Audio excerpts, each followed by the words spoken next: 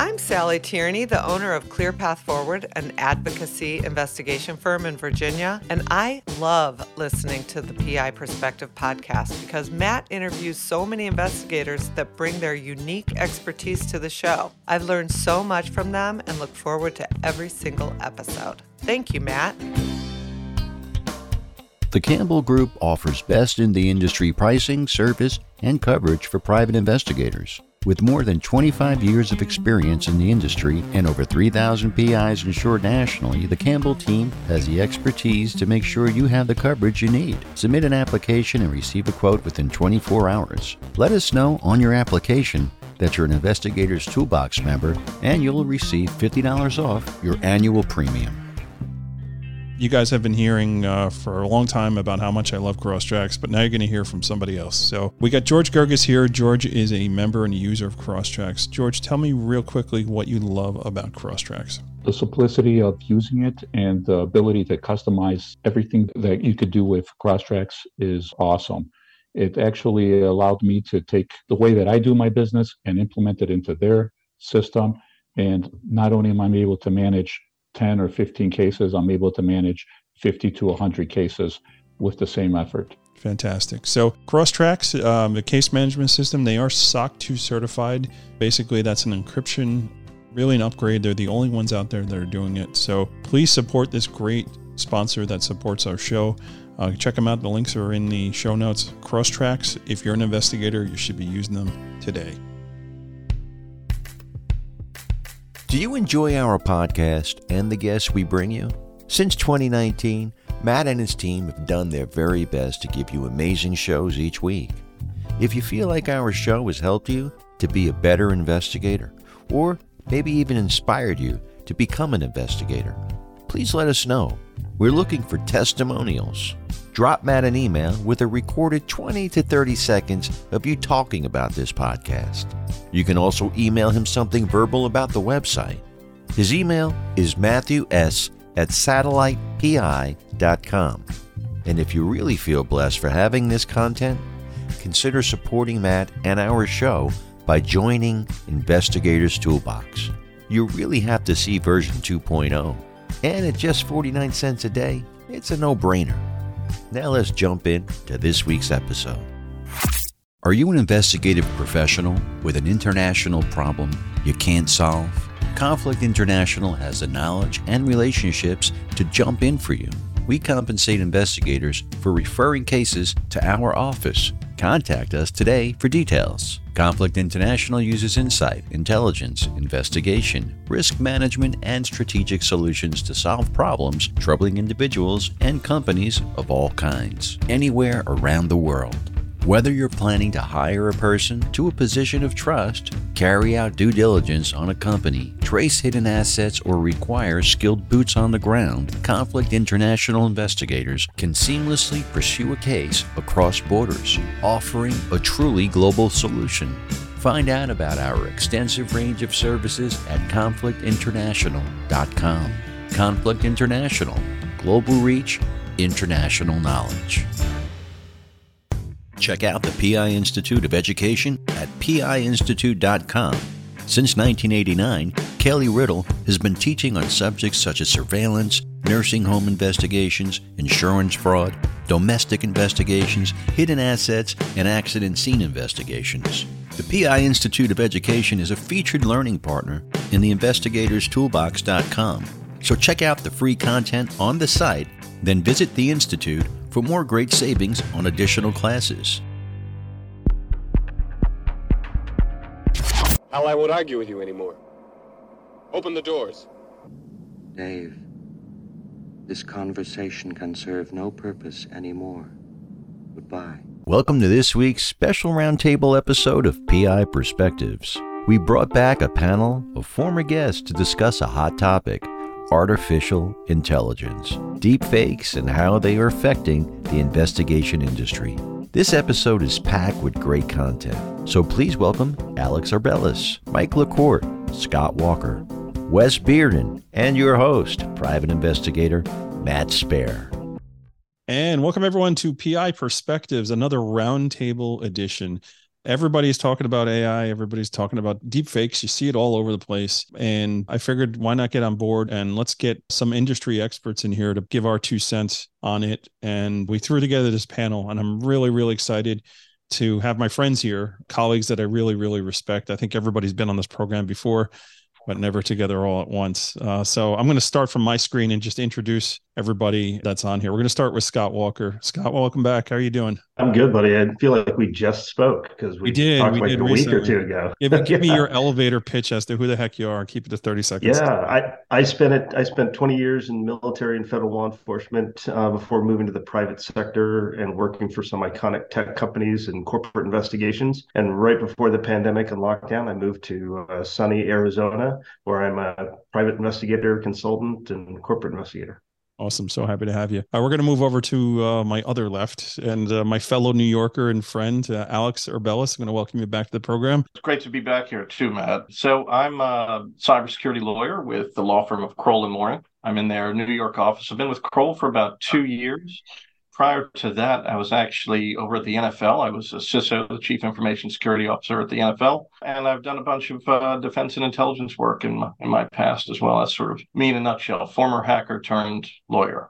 Awesome. We're going to head south now. We're going to talk to my buddy, Wes Bearden. Wes has been on many times. He's a dear friend and another attorney who just knows what he's doing. So Wes, tell everybody who you are and what you do. Sure. My name is Wes Bearden. I'm chairman of the board for Bearden Investigative Agency, which is a second generation private investigation agency. And then I'm also a trial lawyer with J.W. Bearden Associates. And most of my work is commercial trial litigation or civil cases that are going to trial that are investigation oriented.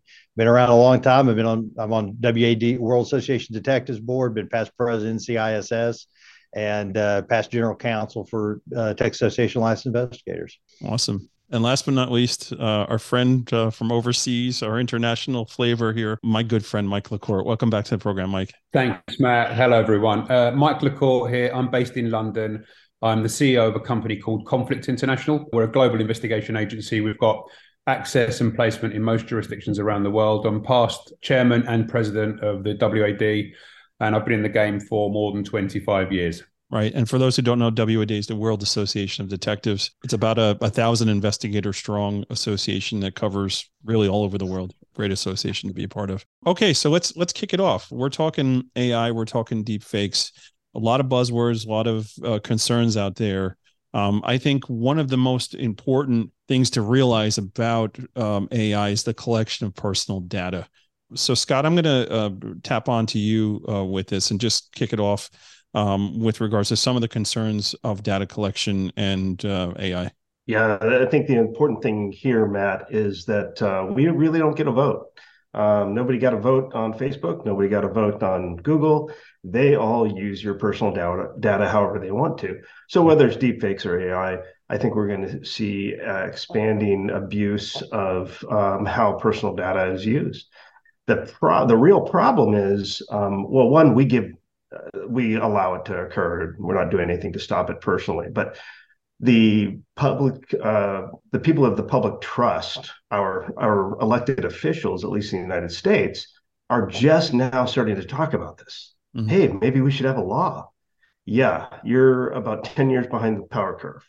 And so it's going to take them another 10 years to catch up. So this will be the new normal for a while. Yeah, that's a really good point. So, Alex, let's tap on you for that. So, we're talking about litigation. We're talking about, the framework of how our legal system should look at these issues.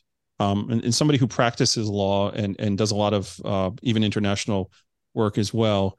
What are some of the trends and things that you're seeing with regards to governments trying to prepare and litigate these issues? Well, there's governments preparing things, and I think there's also a lot happening on the private sector too. As we take the government side first, and I think I'm actually doing some work with the Uniform Law Commission, the committee on the study for there's a commission rather for the study of deep fakes. Mm-hmm. And so I'm an observer on that committee, and we're looking at this issue at the moment. And this raises a whole bunch of issues. It can raise, issues of false light, libel, defamation, revenge porn, unconsensual pornography. There's all kinds of issues over there that the government wants to try to potentially legislate about these issues. They are really tricky, really difficult. They often can tread on or over rather constitutional issues as well. The issue of freedom of speech and First Amendment goes hand in hand with the limits of libel law and false light and defamation. And so we're dealing with that on the one hand. And I think governments are always going to be playing catch up here. But I think where this gets really scary is the use of deep fakes and AI generated content in something like election interference, right? That's where I think we're going to see, some potential legislation on that subject, as well as a good amount of investigation with respect to who's generating what. I mean, just yesterday, I think there was a pretty viral, quote unquote, deep fake. Well, it wasn't really even a deep fake. I think it was just an artificial image, an AI generated image about a bomb that had went off at the Pentagon. Mm-hmm. And this was propelled by a lot of these blue checked accounts all throughout Twitter. And this is a really, really big problem when you have the deregulation of certain platforms and, ostensibly for the promotion of the freedom of speech and almost these kind of absolutist principles of freedom of speech tied together with generative AI, artificially generated images, AI generated images, and deepfakes. And then you have, essentially, an unregulated, I guess I can say it here on this podcast because we're not, regulated by the FCC here, but you have essentially unregulated shitstorm that's about to happen, and a major presidential election here. So I see that as being the types of things that should keep a lot of government officials up at night right now. Sure. Mike, let's tap on you with regards to the Europe connection on this and the GDPR, right? So there's been this GDPR, regulations for a long time, protecting the privacy of people's data. So that's something that Europe has recognized as, hey, this is an issue. This is something our constituents don't want out there. Now you've got a different way for data to be aggregated and collected that maybe sidesteps some of those rules. So what are you seeing over there? Well, look, we're in new ground, aren't we, at the moment? And there's 2 points I wanted to make. One, I agree with GDPR. That made the investigator's life here in the European Union a nightmare in terms of processing data, what you should store on your files, what you can share outside of the EU with the US, for example. I know you guys have Privacy Shield, so there's this, wave of what's possible and the processes among that. I mean, just yesterday I was speaking to an American colleague who has offices in the US that has a client in Europe that's processing data in Europe. And now that client's requested that American investigator has now sets up an office in Europe somewhere to continue processing and sharing the data internally. So it's putting layers in place that makes it difficult for us to operate. Right. But I understand the unknown with the AI, but as an investigator, I'm looking at this as, is there any opportunity there? How can we interrogate AI? How can we utilize AI to make our work and our processes a lot more efficient? Right. And being in the game prior internet, where all of us are investigators, would go to, say, libraries, ONSs, like official national statistics, and try and compile reports from data that was difficult to collate, microfiche and whatever else. Then the evolution of the internet and Google and databases and search engines made that process quicker. I see, and we discuss AI all the time internally here, I see AI as the next step in terms of it's there, it's going to be developed. How, as an investigator, can we interrogate it to make our lives easier? How can it be used to collate copious amounts of data quickly? So ask it questions to then have it do the research for you, just like Google would point you to websites where certain data would be, or data sets or databases that we all have access to that contain the information. AI can be used to go and ask it questions for it to give you the raw data for you to then go through and interrogate as part of your research process. Well, so speed up your research process. There's the point right there that you're bringing it home, right? For you to then take that information and further research it and don't hold it as gospel, because that's where we've got lots of issues and problems, right? So you're no longer just getting a query and then results from a query, right? That's your Google search, right? You're getting actual interactive answers that, hey, if the AI says it is what it is, it's probably it's right? Someone has fed in tons of data into this thing, and it's got to be right? And just not doing that additional research, I think, is something that could be problematic. So Wes, we're gonna next question. Unless Mike, you have something further? Or? Just I wanted to finish one point. AI is there, but you can't take away the HI, the human intelligence part of it. The artificial intelligence is a tool that the human intelligence uses to compile a thorough report.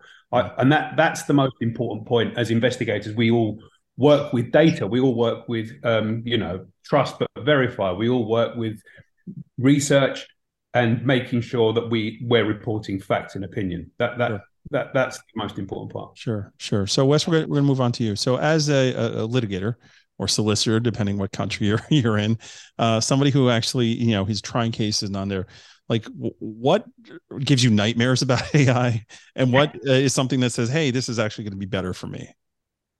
Well, look, I think Mike hit about it pretty good with, I think analysis is probably the most immediate direct impact in investigations that could happen. And, there are a lot of investigations from the local police level up to very sophisticated corporate investigators. We have now, and we all know we have the databases that you can plug somebody's name in and get, 50 pages of reports.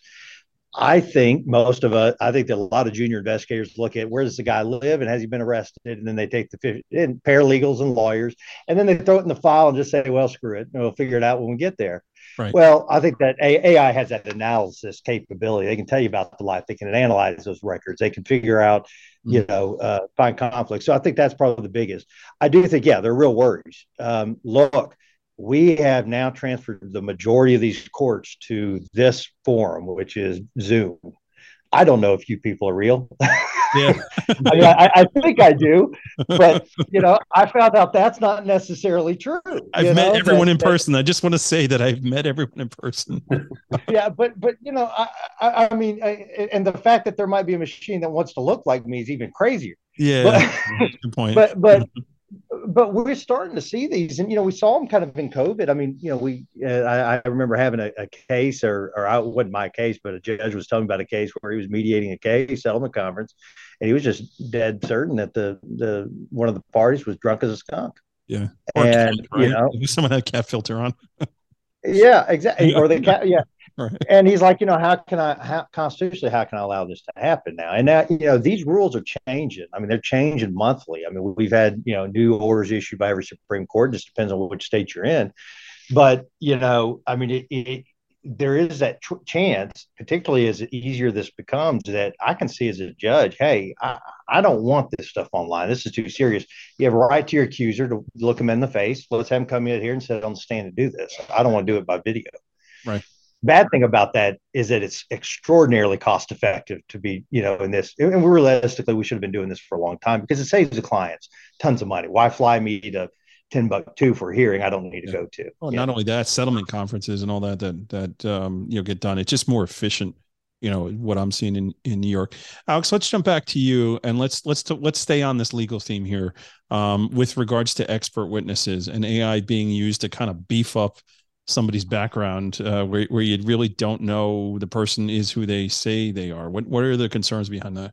How do you mean specifically? You mean like just in terms of a biography? Just a biography that this is who I am, this is what I've done, and maybe I used AI to just fluff it a little bit, make it look a little better than it actually is. Yeah, I mean, concerns about that. Yeah, I do. I mean, because it's inherently untrustworthy. I mean, for instance, if you generate AI about me, it'll tell you that I worked at I spent several years at the Manhattan District Attorney's Office, and I didn't. I mean, there's just guest of the state, right? I mean, it's really extraordinary too, because we have to think about AI as really what it is right now is not really intelligent in the sense, right? We're very concerned about these large language model AIs, and they are essentially a much more advanced and evolved version of predictive text. They're trained, to put words in an order based on the order of words that it has historically seen over terabytes and terabytes of data. Right. So it doesn't really pay very much attention whatsoever to the truth. And I think that's where, if we are thinking about whether or not AI is going to be able to augment our productivity levels or even on the other hand, take away jobs, we have to get these LLMs, these large language models, to a point where they are inherently trustworthy. I think using AI to beef up a bio or something like that without having what Mike had mentioned as well, is this kind of human intelligence collection component of it, and this human check on it is an absolutely horrible idea. Yeah. On the other hand, though, I also, by the way, I teach law I'm a professor of law at King's College London, teach cybersecurity law there. And so, the ability for students to, let's say, generate an outline of a really difficult topic and then prepare a paper around it. Well, that's, if so long as they are generating their own content, but using a framework that's developed from an AI, I mean, I don't see that as violating any kind of ethical standards either. So I think there are ways that you can use it effectively and trust it today. But once we get into specifics and actual claims about whether an individual did X or Y or Z, that's really much more difficult. Right. So, Mike, let's talk about, you do a lot of due diligence, and you do a lot of searching with regards to C-level executives and doing backgrounds and things like that. So now we're out of the courtroom here, and we're talking about backgrounds of just people that you're looking at. Do you have a concern about some deep fake content finding its way into the research that you're doing?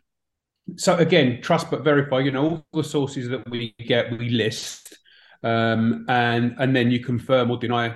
You know how it works, Matt. You've got your primary sources, secondary sources, and then any other intel that you've developed, and wherever that source may be. And a disclaimer to get you off the hook. And a thick disclaimer. No, but and any other sources is where AI sits at the moment. It's not a primary or secondary source. We wouldn't grade it there at the moment. So we would then, whatever it develops, and it's how you interrogate whatever AI you're using, to give you another set of data for you to then go through and then sift through cross-verify with what other data sets you've got. It's another additional tool that hopefully should shortcut investigative desktop research time, but it doesn't take the human element out of the investigation. That's important. I think we're still in unknown. And as I understand, there's only data up to June 2021 at the moment on ChatGPT and the others that use the similar sourcing platforms. So it's learning. And as we move forward with this, I think we should learn as much about it as possible and embrace it as an additional tool, and how we can maximize and leverage it to assist investigation. Yeah, there is the other risk factor as well, as you say. Sure. As Alex was saying as well. And there's that arms race, right? So Scott, let's talk about that a little bit, right? You've got ChatGPT and you've got, the companies that want to be like ChatGPT. We're building the better tomato over here, or tomato, right? Yeah, the billionaire AI race is on. Yeah. And, so what are you seeing there with that? Yeah, Elon Musk now says he wants to build one that will counter all the bad things that all these other AIs will get. I think this is just like 2007 when social media race was on, and there will be the Google Pluses of AI out there, Right. and, Google Plus, what's that? Yeah, what's that? Yeah. All the millennials are like, I don't understand. So, the race is on. Now, privately funded versus government funded is going to be a thing. I think there's plenty of governments out there that want to use AI for nefarious purpose, for like defense attack type purposes. Mm-hmm. And then there's probably going to be plenty of people that want to counter AI or counter deep fakes. Yeah. But the manipulation of information has always been in the United States. Yeah. Because if you think about communication, when there was news around the world, BBC, New York Times, the India Times, it doesn't matter. There has always been news, but the United States takes that and then skyrockets it and adds jet fuel to it and makes it something that goes incredibly viral. Now, if you add that the AI component or the deep fake component on top of that, I mean, there are major news periodicals that are saying, "Oh yeah, we use AI to write our articles." Well, does AI fact check? I mean, we talked about attribution. Mike made great points about attribution. We need attribution. We need to know, where'd you get that? What's your reference? What's your resource? So, I think what it's going to do, and Mike mentioned this a little bit earlier in what he was saying, but I think that what this is going to do is make us rely much more on human sources than what we read or see on Twitter. Alex said it earlier too, the thing, blue checkmark people posting, oh, there's been an explosion at the Pentagon. It was all BS. Right. Yeah. No, it's crazy. And so let's tag on that a little bit, because I think Scott brought up some good points, and let's look at espionage, because this is something that you and I had talked about earlier in the year, with investigators being used as tools, to perform espionage unknowingly. Right. So now you have this, we talked about it earlier with elections and things like that, where you have other countries, creating content to influence people. And how that actually could end up affecting us as investigators, when there's just broad scale of, we got to reel this in and get rid of all, research, capabilities and things like that, because somebody got burnt doing something. So, what do you feel on that? Because I know you got your hand to the ground when it comes to, these kinds of issues. Yeah, well, I mean, look, the cases that we've seen that have actually been prosecuted are cases against investigators who've been hired probably unknowingly by foreign countries, right? I mean, AI is going to make that ability a lot easier to do, frankly. Yeah. Makes it, and so, yeah, I mean, I think there's going to be an impact there. Somebody said this at the very beginning, and I think it was Alex, this we are so far behind from a legal framework to deal with this. And now Europe's closer than we are, maybe, because it includes all data. But Texas just passed the Data Privacy Act. I think there's a couple of others that are out there that are getting real close, maybe Florida and Ohio, I can't remember. But if you look at these Data Privacy Acts, I'm not sure that an AI company isn't violating those acts once they come into effect. Sure. Having said that, who's policing that? How do you police it? I mean, there's a whole, and look, our courts are miles behind in terms of technology. They just always are. And I've got story after story about that where it's grossly behind. But it's one of the things that when we were talking about some of the statutes that are out there, Virginia or the California Consumer Privacy Act, it might prohibit those things. It might not. I mean, one of the things that's in there in the States is a small business carve out. I think some of those AI companies are not going to be considered big business. Right. So how's that going to work? So they get I mean, they're the ones we ought to really be trying to screw down the rules and say, hey, this is what you can do and can't do. Yet they're going to get an exemption. I mean, it is scary, and it has the potential to have a real big blowback on investigators, and lawyers, anybody else. Yeah. So Alex, as a law professor, and you're teaching students about this up and coming technology and what to really you look for and things like that. When you're putting your curriculum together and you're touching on these points, like what are the important factors that you want, like the next generation of people getting into these things just to realize and be aware of? I think that they have to understand essentially how these things work. You have to understand, not fundamentally and from the ground up, but at least have some glib understanding of what data goes in and is processed, right? Because that's going to drive how you, let's say, shape your contracts, how you craft your privacy policies, how you maybe even create something like a cybersecurity information security appendix or rider to a particular contract, right? If you don't understand, what's happening within this box, it's really hard to mitigate any risks associated with that box too. I mean, you look at what's going on right now too with artists and copyright infringement litigation, where you have a bunch of artists that got together and then they filed a class action for copyright infringement against Stability AI, Stability Diffusion, that is, as well as DeviantArt. which is also, by the way, a client of mine. And the allegations in that lawsuit are, well, these AI engines scraped and took a massive amount of data that could be copyrighted images, and then used that to train itself to then generate images in the likeness of various artists or something like that.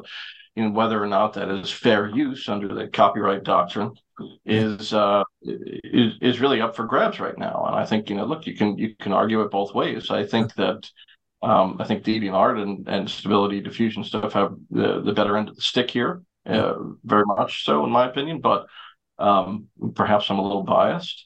On the other hand, I think it's really, really important to teach students to be cautious about the output of this type of thing, because as we had just discussed before, a lot of this is really untrustworthy. A lot of it, think about the old principle of garbage in, garbage out. But I think fundamentally, having an understanding of how the technology works is really critical to understanding how to mitigate any risk associated with it. That's a good point. That's a real good point. As you're talking, you're talking about artists and lawsuits and things like that. I can't help but think of John Fogerty suing John Fogerty over Clarence Clearwater Revival. This is like taking it to a whole nother level, right? And it's just crazy. I really love the point that Mike made earlier about when he's collecting all this information, that it's almost falling down the rung as far as credibility wise goes. When you're preparing that work product, just slotting it in where it should be, and not like, hey, this is 100% verifiable, this is gospel. It's like, no, we found this, but hey, here's an asterisk, use your judgment here on that. So Mike, as somebody that obviously does a lot of research and things like that, do you see a vertical for investigators, specifically saying we are the AI deepfake investigators? We're going to really hammer down and find out what's right and what's not right. Do you think that there is a market for that, to specifically focus on that? So, there's two ways to look at it. With this product that you mentioned earlier, this social media check plus that we do, where we're checking someone's social media footprint to see whether they've put any nefarious posts or liked any posts 10 years ago that were deemed inappropriate now, and that doing that cleanup with consent, maybe potentially utilizing AI to take that to the next level and do these things a little bit more deeper and quicker, may be an option. The other thing is understanding, and Alex touched on this and so did Scott, is understanding the capability of AI and how to interrogate it, how to leverage it best to help an investigation. So asking it questions rather than find me this. So it could be, show me statistics of X against Y over the last 10 years. And it will give you a lot of data that would have taken an investigator, say, hours to research through registries. It would collate it quickly. And that is understanding how to leverage AI to assist your investigation need. That I think is the takeaway for every investigator that's working in the field. Not to use AI to do your investigation for you, because it's not going to provide you an independent, unbiased, factual report. It's just going to scrape the net and give you an answer to a question. It's interrogating it and getting those facts that you can cross-reference with the other searches that you do to then give you maybe a clearer picture, more information. Right. So it's almost like, that level of due diligence. Right. We did all this other research, and then we also asked AI what it thought about it too. And this is what it came back to you. Right. So maybe, putting that part into it. So I want to move on to the next point here. And we're not taking a break. We're going to skip through, because I feel like this is, we're on a lot of really good content here. So let's talk about the potential for bias with AI. And we talked about, all right, it's machine learning. It's up to 2021, allegedly. That's what they're telling us, right? But are there certain biases that are being programmed into this, for certain reasons, to generate feelings or social agendas in a certain direction? Do you feel like that has the potential to happen, or is going to happen? So Scott, I'm going to tag on you first on this, and just get your 2 cents on that. What do you think? Well, Alex mentioned large learning models before, and my first employer out of the government was NVIDIA, and they've kind of been on the forefront of a lot of these things, just not as publicly as Elon Musk and Microsoft have been, but they have really been pioneers in large learning models. And so I think as the data sets get better, I believe that I'm not a data scientist, of course, but I do believe that the learnings will get better and the less bias they will be. But just as the truth is in the eye of the beholder, the truth is in the eye of the creator.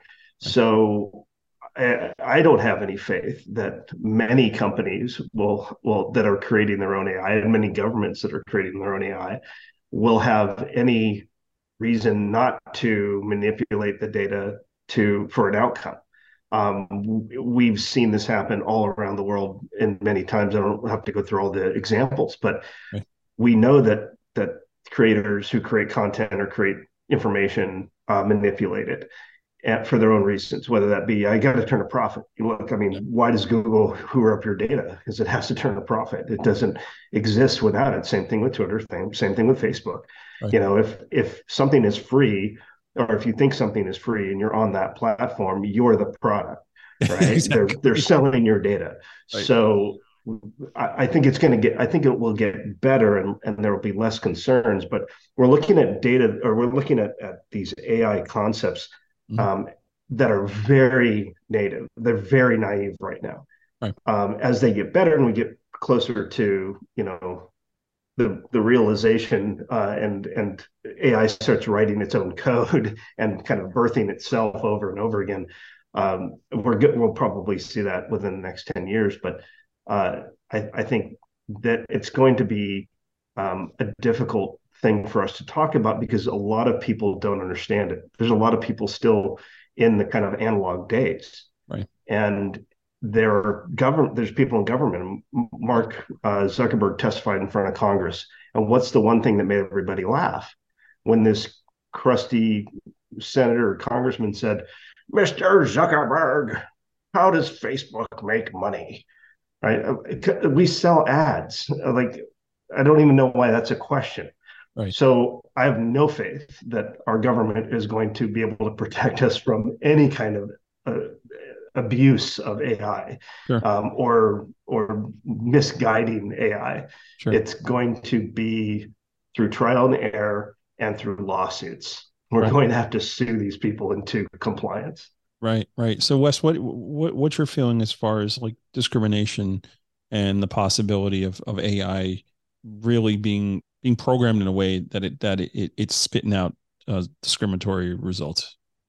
Oh, I think I'm real concerned about it. I think that not only that, but it also might be a reaction of life. I mean, Amazon had this program where they would look at people's faces and determine whether or not you were suspicious or not. Right. I remember, if y'all remember that. They abandoned that program. Turn your cameras off. Yeah. They abandoned that whole program basically for political pressure, I think, or kickback, and there may have been other issues, but that's, it sounds like what it was to me. But think about that. If you walk out your office today and you call 911 and you say, "Well, this guy looks suspicious." Mm-hmm. What the hell does that mean to you? And I mean, and then we're going to start getting into a deal where maybe it does kick out, but it's factual. But maybe we wouldn't say that. You explain to me what suspicious is to you. Well, it depends on where you're at. You remember? I mean, it's if you go back to the old, what was that movie with the Men in Black? You remember that scene in Men in Black where he pulls the gun out and he shoots the alien that's just he shoots the little girl that's reading the quantum physics books in New York and the training deal. And he asks, "Well, why'd you do that?" "Well, she has no reason to read those books at 9 years old. And, they got aliens, all this crap." I mean, some of that stuff is going to be factual. I mean, I hate to say it. The majority of men in this country that are in prison are young black men. I don't think that's right. I've fought against that. I think there is sometimes a prejudice and bias that happens, but that's still a fact that we have to overcome. Right. And, if it's just learning facts and it's learning and teaching itself, where's that going to go to? So, I mean, it's a real concern. And I think we're about to find out some things about ourselves that thing might tell us that we don't want to hear. Yeah. Sorry, so Alex, let's tap in on you and get your comments on this. Yeah, I think this issue of bias is really, really fascinating because here in New York, and I think obviously this has been kind of news in New York, but I think we are really at the forefront, and not just New York State, but really New York City. We're at the forefront of the regulation of bias in artificial intelligence because we have something here called Local Law 144, and it goes into effect on July 5th. So it's going to, ruin Fourth of July weekend for a lot of companies and AI companies in particular. And what this law says is kind of fascinating because it regulates something known as AEDTs, or automated employment decision tools.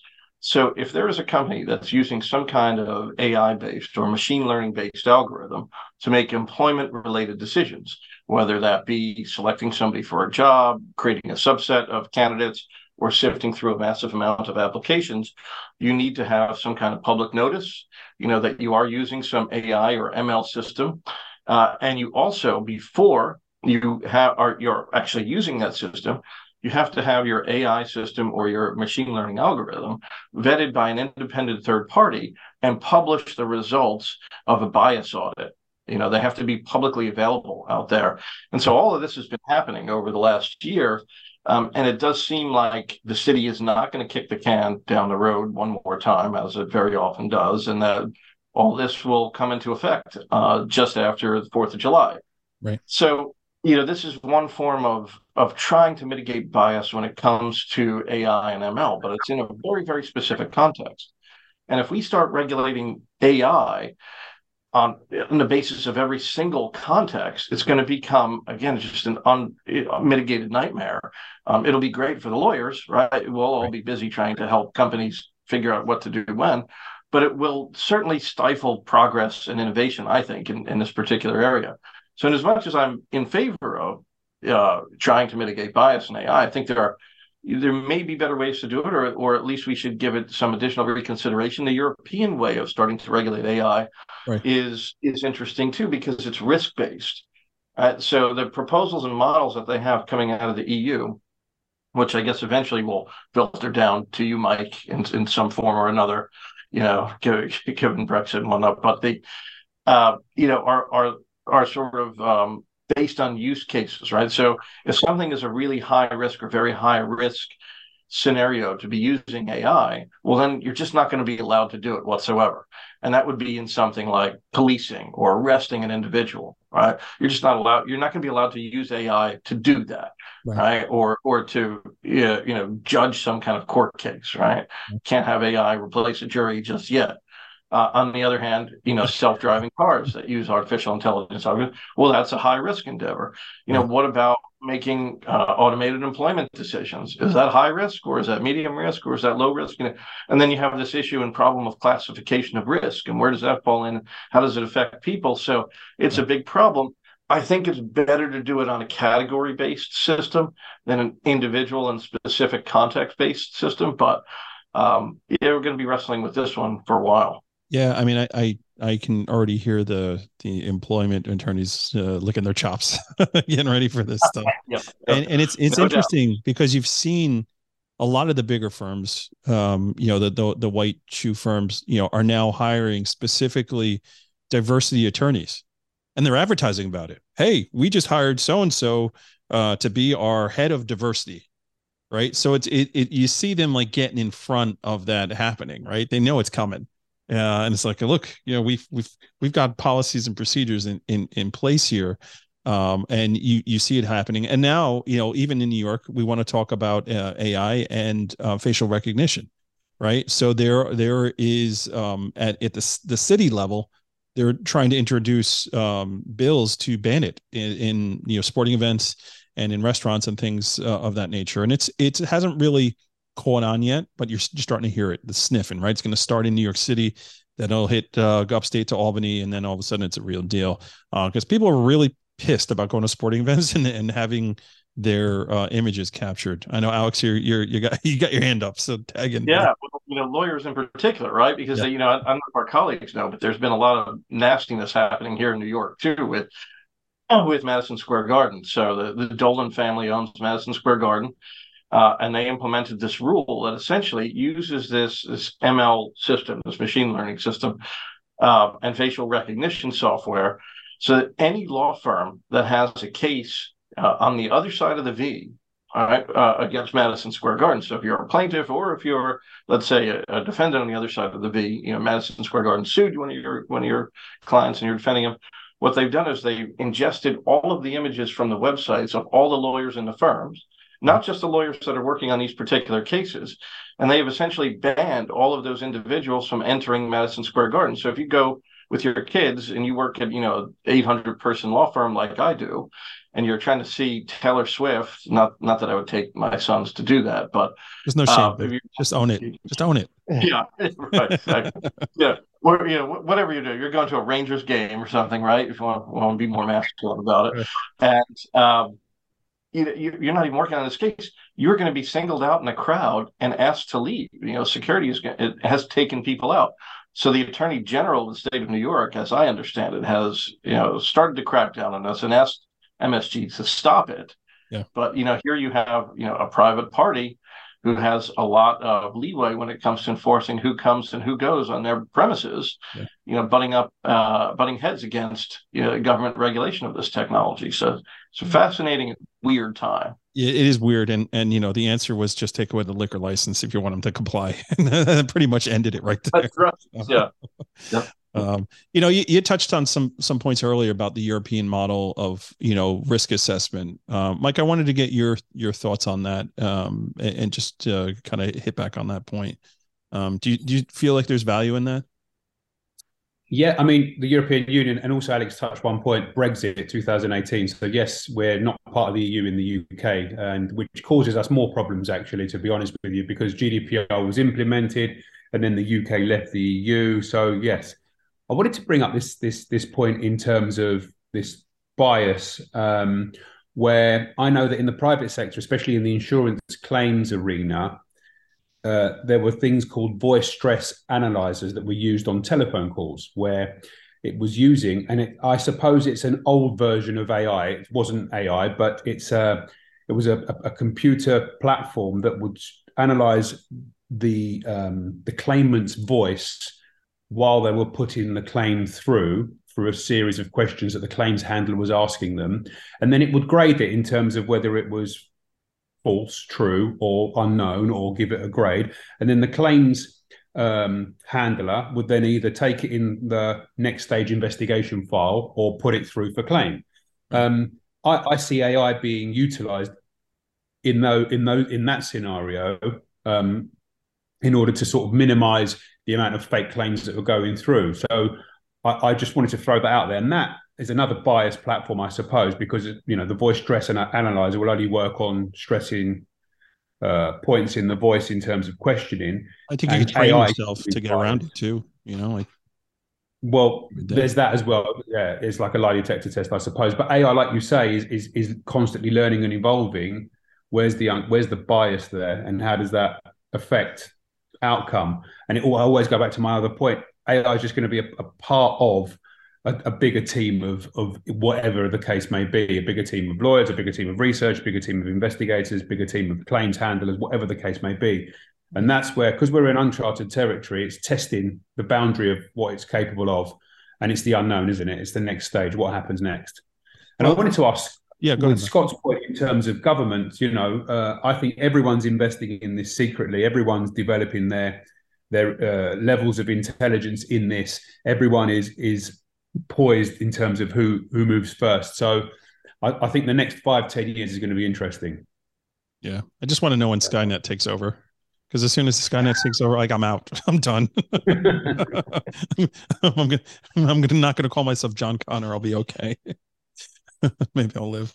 Yeah, it's interesting. And the other thing to realize and just discuss about is data collection, right? These things are big data aggregators. They're collecting. It's there forever. Once it's up there, it's there, right? And how do you get around that? And how do you get it down? Or how do you say, hey, this is incorrect, right? That you got there. I mean, these are issues. It's like Wikipedia having something up there that's it's not 100% on that. So, Wes, what are your feelings on that?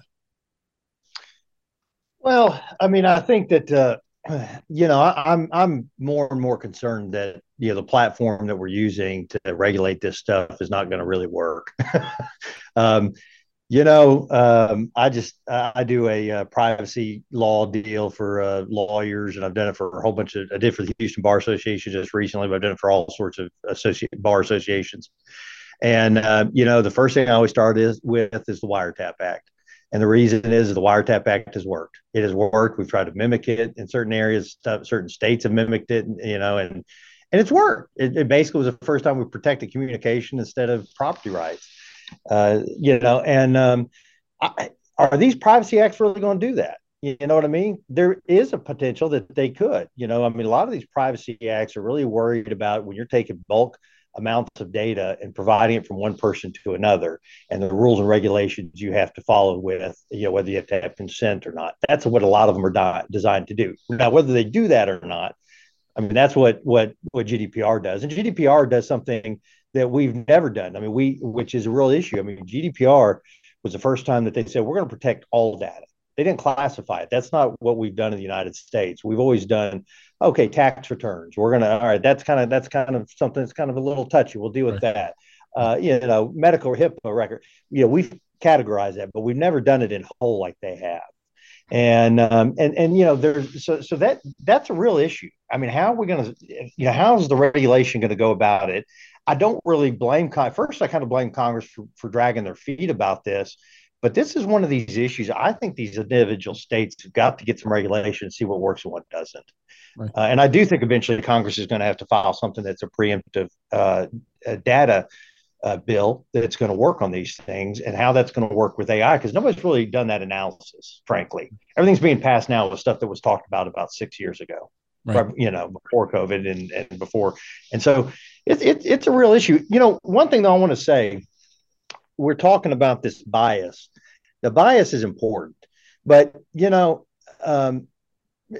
we also, it's not just bias, it's prejudice. I mean, that's, are you prejudiced? There's a million juries set every week with that. I can't trust people who are born and raised in Fort Worth, Texas. Trust me, I know that. That's all right. You're Texan. You can say that. It's all good. What's the next thing coming across that courtroom? Well, could you set those biases aside and render a fair and true, impartial verdict? Yeah, sure. I can. I won't be prejudiced against them. Now, but our law does that too. The ban the box laws, all those things. They're trying to stop bias, but it's designed to stop bias that leads to prejudice. And now the line's starting to get real clear about, I mean, it's going to get a little bit more fuzzy. But maybe we're going to have to get back to really understanding that bias is totally something different than being prejudiced against someone. And maybe we just can't separate them. Right. So, plus you have all those Californians that are relocating to Texas too. So it just kind of. Nobody trusts them. Just joking. Being a former Californian, we're gonna tap on you next. Recovering Californian. Recovering. Don't worry, I won't I won't California or Texas West. I couldn't even Arizona, California. So I don't even know what the heck you guys are talking about. It's all good. So West knows what I'm talking about. We're actually gonna wind down here, right? So I want to get the parting thoughts on the next 5 to 10 years, because that seemed to be a theme earlier. Like, hey, wait, what's going to happen next? The next 5 to 10 years. What do you think is going to happen, Scott? Where do you see all this going? Well, I think a ton of disruption of these old industries or what we know as kind of tried and true standard industries like legal, healthcare. Our industry in investigations, I think, is ripe for disruption. Education's ripe for disruption. Mm-hmm. So I think that's what we're going to see over the next 5 years is kind of an eroding of what we always knew. Whenever I had to write up a contract, I always knew I could go to my attorney and have them read it and make sure it was good to go. Now I feed it into probably some free AI because they want to learn, and then it spits out an answer for me. Right. So we're going to have kind of these shavings over the next 5 years of what our standard industry practices were. And in addition, the coupling effect or the decoupling effect really is China, Russia decoupling from the global economy, as well as our people that are we would call senior citizens or people that are in the baby boom generation are leaving the workforce in mass over the next 5 to 10 years. So how does that affect AI? It is going to require businesses that want to survive. They will have to rely on it. Sure. I tell my daughter, who is a therapist, that in the very near future, it will be a requirement for her to consult with AI or to use AI in this big learning models it'll be an ethical issue if she doesn't use AI in determining and understanding mental health. So I think that's, there's parlays into what we do as investigators, what attorneys do, and all those things. It will be something akin in the next 5 years to what we use in Siri today. Right. So you're talking about talking to your attorney, and I'm recalling a conversation that Wes and I had probably a month or two ago about some AI product that actually, it sounds like your attorney, like they actually take your attorney's voice.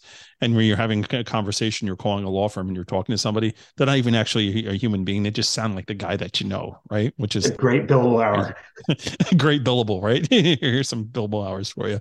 Alex, we're going to go over to you. Next 5 to 10 years, what do you see on the horizons? I'll bring it back to, I think we're going to see more and more regulation. I think it's going to be piecemeal in the United States, and I think states are going to get in the mix. I think federal government may try, but we still don't even have overarching privacy legislation at the federal level in the United States. But I think going back to some cybersecurity concerns here too, I think what we're going to see much more frequently and more recently, or I think much more in the very recent future here, or the very near future, I should say, is the leveraging of the automation of AI to launch more sophisticated cyber attacks as well. So, as investigators, I'm sure we've all, pulled the thread on a whole bunch of business email compromise scams, trying to pull down, where did these fraudsters, send this money from here to there? How did they do it? And ordinarily it's a matter of phishing. But now if you have generative AI able to, and leveraging what you just said, Matt, essentially replicate the voice of another person, right? We're all on this podcast right now. We've probably given, some form of generative AI enough to go on to recreate our voices. I'm very often in the media, do a lot of radio and whatnot. And so somebody could easily replicate my voice, and any CEO of a company has done a TED Talk or any PowerPoint presentation that you can find on YouTube. Well, that's enough to replicate that person's voice as well. Yeah. So you're going to start to see threat actors automate, I think, business email compromise using generative AI and maybe even some old school hacker techniques like phone phreaking and voicemail hacking. Yeah. Imagine if you could use, some kind of false and fraudulent voice of your accounts payable person or the CEO directing you using an on-company voicemail box to make some form of payment. Yeah. Let's say a several $1 million payment of an outstanding account. Well, then all of those internal checks and balances that you have, to call that person, verify it's them, listen to the voice, make sure it's an internal number, all of those internal security controls are going to be turned against you.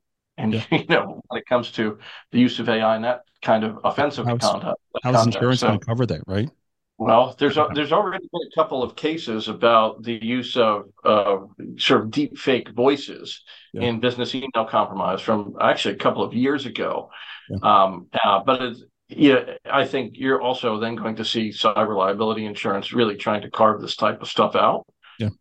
If it becomes a problem. So it's going to be like the Wild West, I think, from a cybersecurity perspective.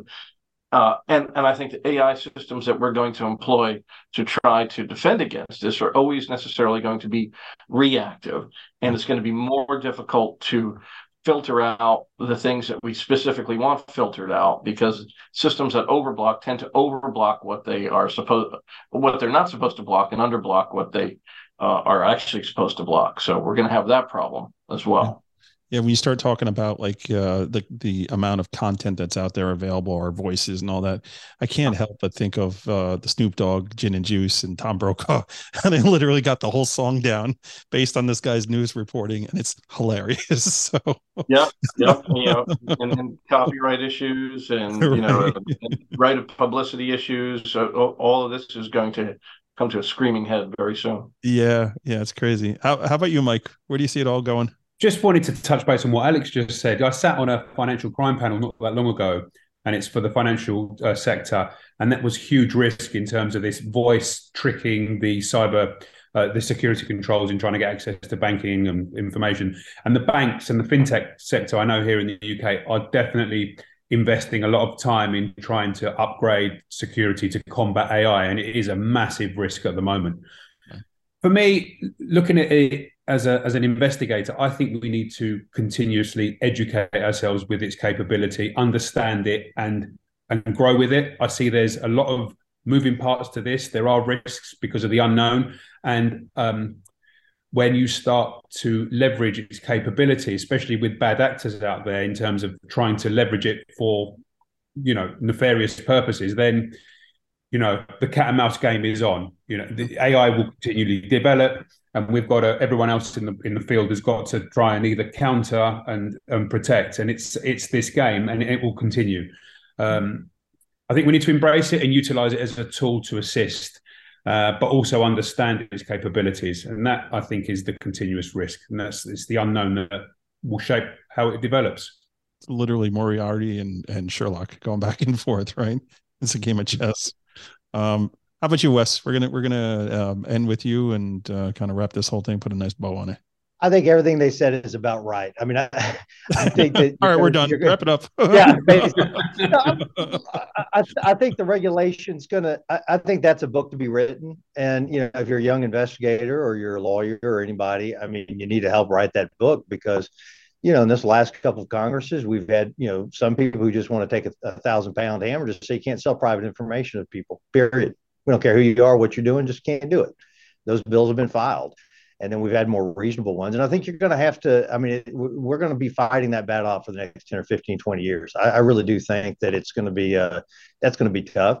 I think that's, yeah, sure, it poses a huge risk. You talk about the banking. I mean, one of the biggest frauds in the United States was when somebody found a way to pretext the wire room at one of the banks. Yep. And they didn't rob that bank by walking in with a gun. They just tricked them. Now you're giving them a tool to do that without even having to think too hard about it. I mean, it's kind of crazy.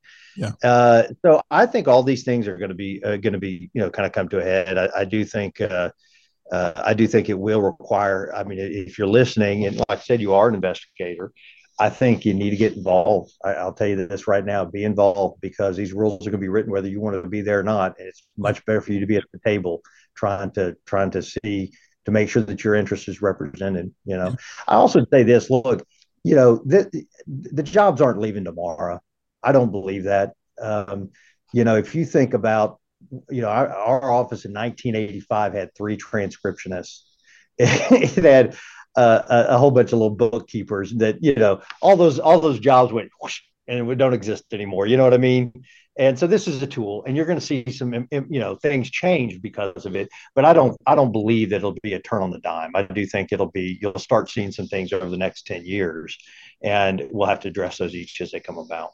Yeah, and I think you brought up a really good point about getting involved and supporting the efforts to make sure that there's a watchdog on this, right? So that comes right down to the National Council of Investigative and Security Services, right? If you're an investigator and you're doing business in the United States, like, you should be supporting that organization because they really do watch over what's going on in Washington or what's going on in California, which seems to be, the proving ground for everything, right?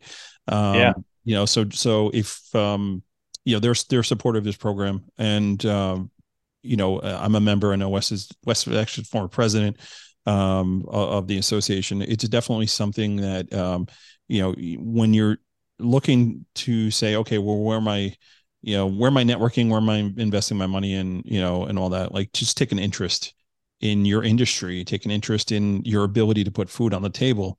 because really that's what it comes down to, right? We got to be able to protect our rights, our ways of doing business.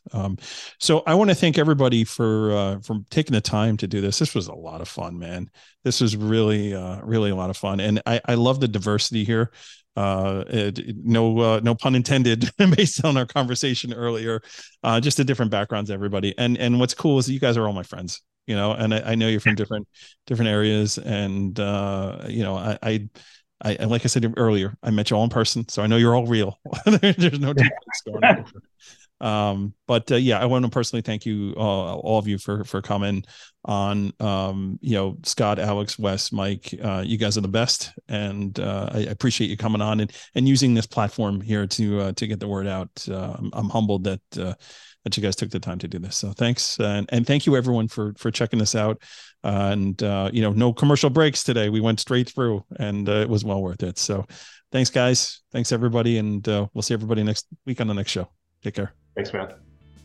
Wow, this was such a great episode. We couldn't even take a break. So interesting to hear the different perspectives. Thank you to the panel for being a part of this. Thank you also to Campbell Insurance Group for sponsoring this show. Remember to tell them you listen to this podcast to save $50 when you apply for insurance.